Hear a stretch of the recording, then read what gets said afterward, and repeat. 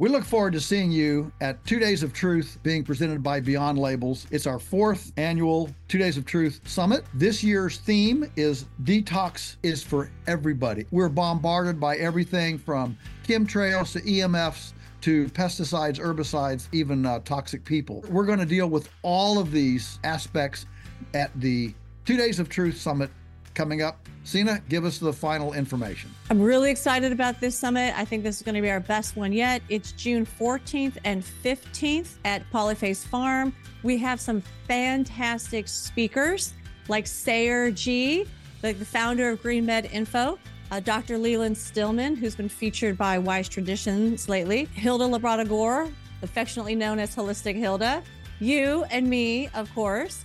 We also have, for the first time ever, a kids and teens program. So now the adults can enjoy the adult side while they know that their kids and their teens are having fun, while also being educated by Joel, myself, and Hilda. It's going to be a blast. And this year, what we're going to do is we're going to actually teach you ancient and modern techniques for how to detoxify the body, mind, and spirit. And we're going to help you put together a personalized plan, like an action plan that you can take home and start. As soon as you arrive home, you can implement this action plan and start your detoxing. You know, listen, folks, Polyface is only 8 hours from half of the U.S. population. Take a long weekend, come join us, and you'll rub shoulders with other like-minded people, find our tribe, and be encouraged. It's a lonely place out there lots of times, especially if you're a bit of a maverick.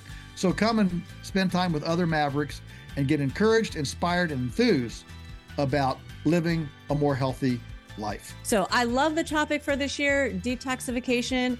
It is one of the most important topics that we could ever address at our health summit. Because as Joel mentioned, every single person needs to know how to detoxify their body, mind, and spirit in order to achieve optimal health and wellness. Yes, thank you, Sina. It's great to be with you all again on the Beyond Labels podcast. I had the privilege last week of catching up with the kind of, I don't know if she's an attorney or just the legal assistant handling matters behind the Amos Miller case. For those of you who've been up on this, Amos Miller is the Amish farmer in Pennsylvania who has a 4,000 member PMA and processes on his farm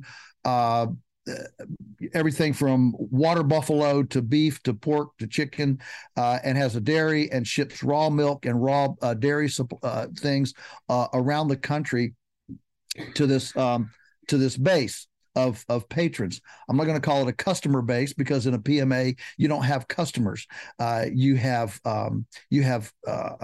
members, and so and of course, you know, he's been tied up in legal. The government's been trying to close him down now for several years, and kind of came to a head last fall. Unfortunately, he did not have legal representation. He had a court-appointed attorney who didn't like him and was opposed to him, and so kind of forced him into signing some things. And the worst thing that happened was he signed a judge's consent order to cease and desist his processing of meat products. And unfortunately, he signed that, which has really complicated things going forward. But anyway, early this year or late last year, attorney Robert Barnes, who's a firebrand in the he's the one that defended Kyle Rittenhouse in the Wisconsin shooting case, took the case pro bono, and so I just got an update from kind of the assistant in the case to give me the final where we are in that case. So they had impounded all of his inventory, and they took the impoundment tape off. He couldn't send it to members, but he could eat it and consume it himself. And so Tracy is her name, is the lady I'm talking with, the legal assistant. And they resolved the contempt issue and were able to drop his fine from $300,000 down to $85,000. So he is paying an $85,000 fine to kind of put that contempt of court issue behind him. one of the things that she said was, as she has filmed things, the government bureaucrats have said things that are absolutely illegal, not true, and she's caught it on film. So this is part of all they're developing their case. Right now, he cannot process meat at all, not even for his own family. He can't even process a steer to feed his own family. That's how draconian this current court order is. However, what's interesting to me, and this speaks directly to the strength of the private membership association as a transactional mechanism, he is still shipping all of his raw dairy products, and he is processing his water buffalo and sending it out to his people. And so he is not completely, what I'm getting at, he's not completely shut down.